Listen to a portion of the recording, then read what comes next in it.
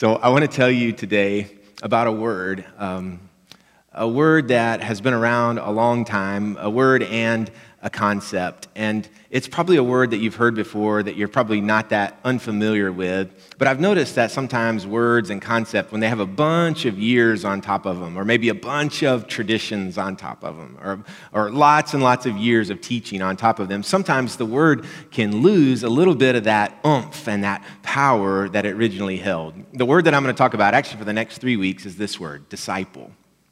The concept is discipleship, or maybe just more simply said, just what it means to be a disciple.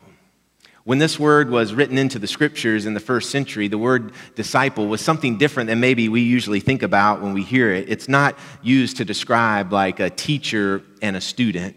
More, this isn't terms we use that much anymore, but more like an apprentice and a master. So to be a disciple is not to say like I went and studied under this person, or I went to college and I had this great professor. It's not like saying, yeah, I'm going to go to college. It's more like saying I'm going to give up my life. The original disciples were people who we were told dropped their nets because they were fishermen. They dropped their old jobs. It's like they laid their old lives down so that they could follow this Jesus. A disciple was someone who would come underneath someone and learn from them and imitate them and work with them and study underneath them. And so at some point, if the apprentice and master thing was working just right, you would be able to look at the disciple and see the image and the work of the master.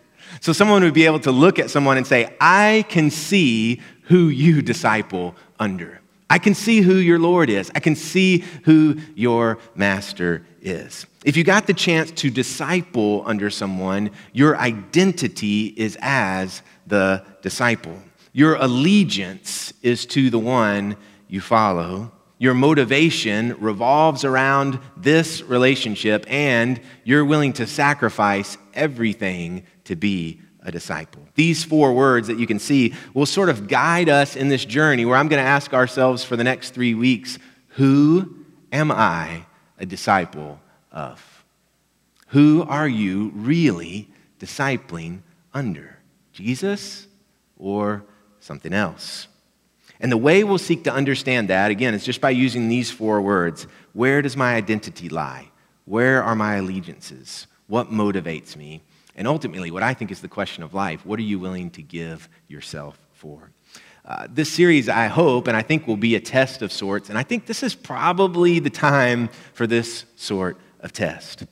It might feel a bit uncomfortable because unless you just have this nailed, and I don't think any of us do, if you're like any of the disciples that have come before, you'll have to admit, I don't have this down, and if I'm honest, I'm probably discipling under some other masters. If you're like the disciples that have come before us, you might even have doubts. Can I do this?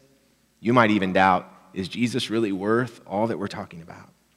But true Jesus disciples will always be willing, not to get it perfectly right. Perfect adherence to all the things that are being asked is not what makes you a disciple. It's those who are willing to over and over again say, I'm sorry, God, I repent, and I renew, and I want you to be my Lord. I want you to be my everything. And so I'm going to be given an invitation, and for many of us, it'll be a re-invitation of sorts to say, yep, I am a disciple of Jesus Christ. I want to be a disciple of Jesus. That's my identity. That is my ultimate identity. We're going to talk about how you actually don't have to give up all the other things that you belong to, all your other identities. At the end of this, most of us, we're still going to say, I'm still an American, or I'm still a Vols fan, or I'm still identify as a parent. That's really important to me. Or I still find identity in my career, or maybe in my heritage. There's all these things that we find our identity, but my ultimate identity is as a disciple of Jesus. My ultimate allegiance is to Christ. My ultimate motivation is to do what God wants, to obey God, to do the will of God. My ultimate sacrifice, what I give my life for every day, what colors my every action is this Jesus who captivated my heart, saved me from my sin, rescued me from loneliness, took me out of shame, and set me up in a strong place. This Jesus is everything to me. What I mean, I'll say it again, is I'm not saying you can't identify with other things, like find identity in a sports team or as a proud parent or as a Democrat or Republican. But a disciple of Jesus can never ultimately identify with anything above Christ. So I can say, I pledge allegiance to the flag, but not above Jesus. I can be motivated by all manner of things, but when the rubber meets the road, my main motivation is this relationship with my master. So discipleship is so important, and that's why I want to unpack this term and hopefully give it back its luster and give it back its power, because it's actually what Jesus said we were supposed to be about after he left. He's like, basically this disciple thing we're talking about, being a disciple and making disciples, is the crux of what Jesus left to us when he ascended back to heaven. There's this place where he gives us his great commission. I don't know if you've ever heard of it, but it's found in Matthew chapter 28 if you're wanting to read along. It's what Jesus commanded to do. It's sort of like Jesus' final official charge to his disciples. It's really an incredible story where we find ourselves in Matthew 28. Jesus has died and been resurrected and then spent 40 days with his disciples. 40 days in the Bible is a long time, so they might have been thinking, whew, Jesus is back. This is good. We got our Jesus again. But then they can tell, oh, he's going away again. Listen to what it says in Matthew 28, verse 16. It says, then the 11 disciples went to Galilee, to the mountain where Jesus had told them to go. So picture it, the 11 disciples. If you're thinking, I thought there was 12, you're right. At this point, there's just 11. You'll have to go back and read the story. They lost one. And they are standing on a mountain in Galilee. Why is that important? Galilee is where all this started for these guys. This is where they dropped their net. So Jesus is, I think, being intentional to bring the guys back to where it started. Picture where it started for you. What would it be like for Jesus to bring you back there and give you a new commission? So here they are, and Jesus shows up, and it says, when they saw him, they worshiped him. But some doubted. You get it, right? These are the core disciples, the ones who actually spent time with Jesus here on earth. And they're on the mountain with the resurrected Jesus, and they fall down and worship him. And yet some of them are still like, is he really who he says he is? They worship him and they doubt him. That's what disciples do. Then Jesus came to them, the next verse, and said, all authority in heaven and on earth has been given to me. I don't know about you, that's who I want to disciple under. The one that I'm going to call master is the one who says, all authority in heaven and on earth is mine. Very important statement. That's why he says, therefore, go and make disciples. So because Jesus holds all the power, he can say, therefore, go and make disciples of all nations, baptizing them in the name of the Father and of the Son and of the Holy Spirit, and teaching them to obey everything I've commanded you. And he says, and surely I am with you always to the very end of the age. He tells his disciples to go and make disciples of the whole world. His disciples are supposed to go make disciples of all the nations. Yes, he says to baptize, but notice that the baptizing was for those who were being made a disciple. The way disciples are made, he says, is to go and teach them to obey everything I've commanded. So one way disciples are made is by other disciples teaching them to obey what Jesus has said to do. And then he gives this great promise. You can see it there on the screen. He gives a promise that fills all time and space. He says, I'm going with you. No matter to the end of the earth, I'm going with you. To the end of time, to the end of the age, I'm going with you. Now, what I've done in these last few minutes is something Bible teachers do a lot. I've done it many times to many of you, and that is give you some rational understanding of what Jesus is saying we should do, and then ask for you to respond. You know, this is what Jesus says, and this is how you're supposed to respond. But there's actually only one thing that will motivate someone to become a disciple in the way Jesus requires. And it's not a good Bible teacher telling you exactly what you're supposed to do and you getting that in your brain. Nobody signs up for what I'm talking about. Nobody signs up to be a disciple under Jesus because they read the contract and they thought it looked good. Instead, people drop their nets, move locations, leave family members behind, and ultimately are willing to give up their lives for only one reason. And that's because Jesus came to where they were and changed their life. Jesus comes and actually changes our identity. that first word we're going to talk about.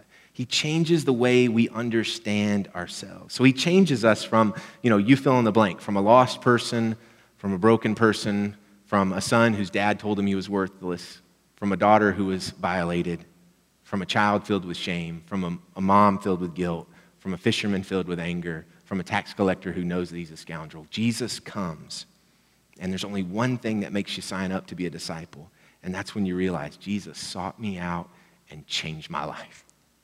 Jesus sought me out and saved me. Maybe another way of saying it is what I was taught as a kid, and that is to say, Jesus loves me. This I know.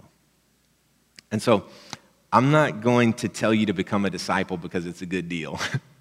It's actually going to cost you so much. But what happens when you encounter Jesus is his love pours over you. And, listen to how John says it. So John was one of those 11, one of Jesus' 11 disciples. And he says, "See what great love the Father has lavished on us, that we should be called children of God." That is what we are. He's saying we are loved. We're loved people. He's lavished it on us. And when you realize that you are a loved person, you realize who you really are, and that is a child of God. And what loved people do is love people. This, I think, is a discipleship mantra. Loved people love people. We understand our identity at its purest form as someone who's loved by God, which means we know that I'm a son of God or a daughter of God. The 11 disciples were loved, and so they went out to love. You may have heard the play on words I'm doing here. You may have heard it said that hurt people hurt people. You ever heard that? Hurt people hurt people. It's true. When we carry our wounds in a way where there hasn't been healing, where we feel unloved, when we feel like we're of no worth, we're hurt and we hurt others. Hurt people hurt people. But loved people, disciples, are able to love other people because their identity is in that God has loved them first. We can love because God has loved us first. I'm doing this series before the election. There's an election coming up. I'm doing it at this time because I have to admit I'm a bit perplexed. This year caught me by surprise. Anyone else? Like this year and just like all that went with it, and even the way that we have acted, it's just caught me by surprise. Christians acting more like hurt people who hurt people. Like, what is going on? We, as those who've been loved, acting like hurt people, and what hurt people do is hurt people. When actually our core identity, if we understand it correctly, is that love has been lavished out on us. I'm guilty as well, is that I want to lash out at someone just because they don't think like me. I don't know when that started. That's how hurt people react because they're so hurt. And that's why our identity is so crucial. It's not about behavior modification, me telling you how to act and all that. It's actually remembering who we are and finding a minute in our lives to remember, oh yeah, Jesus sought me out. That my identity is not in somebody who knows the Bible well or who had the right teacher along the way. It's as someone who was lost and now I'm found. Glory to God. So I don't look on judgment with another person. I look at them with love because that love was poured out on me. Listen to this. Going further in John's chapter 3, he says, "This is how we know what love is.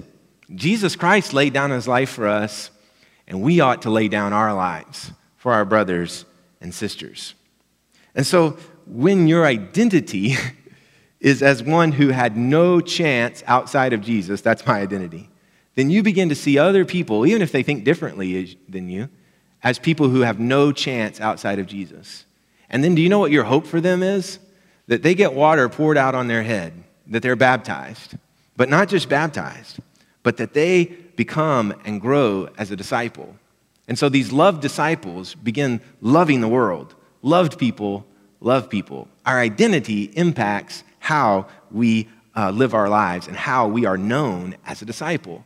So that people will look at us and say, I see the image and the work of their master. They must belong to Jesus. In this series, in love, I'm going to ask you to do some hard things, but not before you understand that you are deeply, greatly, and eternally loved by God. If that has not sunk into you yet, don't pay attention to the rest of what I'm going to say. It doesn't really matter. It starts with an identity of understanding that God loves me. And so it's like, how can you get that across? And Jesus, I think, thought about that. Like, how can I tell you what it's like to get that identity as a loved person and a loved person first? One of the times when Jesus was trying to explain it, because people just didn't think the love that Jesus was talking about could really go as far as he was saying, he said, how can I tell you that you're loved? He's like, it's like a sheep who is lost in the ravine and a shepherd who goes and finds him and leaves the 99 behind. He's like, how can I tell you about this love? He's like, it's like a lady who has a coin, one measly coin, but when she lost it, she stays up into the night and sweeps the whole house until she finds that coin, and then she throws a party for the coin that was found. He's like, how can I tell you that you're loved? He says, oh yeah, it's like a son who ventures back, still reeking of the pigsty life that he had put himself in, and the father runs to him and welcomes his son as a prince. He's like, how can I tell you about how loved you are? Not a student and a teacher, okay? Not a student and a teacher. A sheep and a shepherd. A coin, that's you. And a lady who'll throw a party over it. A son and a father. I said earlier I was perplexed about what's going on. I'm also concerned, I'm also concerned. If we, as people who are disciples of Jesus, live out of any other identity other than we are sinners in need of God's grace ourselves. If we live out of any identity other than loved people love people, we'll get this whole discipleship thing off. If we take on the haughtiness and the finger pointing that we see in the current political climate, we'll be in danger of actually becoming disciples of our nation rather than those who are making disciples of all nations. See the difference? If we just co-opt how everybody else is acting, we'll become disciples of the nation rather than those who are making disciples of all nations. And that's the charge that Jesus gave us. And so when we have these little incongruencies and we let something get a little bit higher on the discipleship scale, we feel it. I felt it all week as I've prepared for this sermon. Oh, I've got some things off. So when I talk about those things, I feel tension. I feel discomfort. But again, the mark of a disciple is not someone who gets it all right. It's one who's willing to say, I'm sorry, God. I put something above you.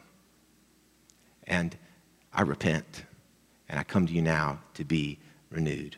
The first invitation of a disciple is simply to say yes to Jesus. Simply to say yes to Jesus. I want to put him first. Next week, we're going to explore how this core identity can lead to our ultimate allegiances and our motivations. On the following week, we're going to talk about what that will mean for us, that we'll have to give up and sacrifice. But first, with the faith of a child, like Gracie, perhaps, would we say yes to Jesus? In the way that we can say it, in the way that we say yes, could we say yes to Jesus with our whole heart? A few weeks ago, I was walking into a local coffee shop, big surprise, and I went up to the counter, and the young woman working there, she looked at me and she said dramatically, she said, "Is that you?" And I didn't know who she thought I was. I had my mask on. I said, "Who do you think I am?" I get Anderson Cooper a lot. I'm sort of tired of it, And so I'm like, he's much paler than me, I'm sure. And so she says, "Are you Pastor Jacob?" And I said, "Yes." And she began to cry. And she said, "Your church saved my life."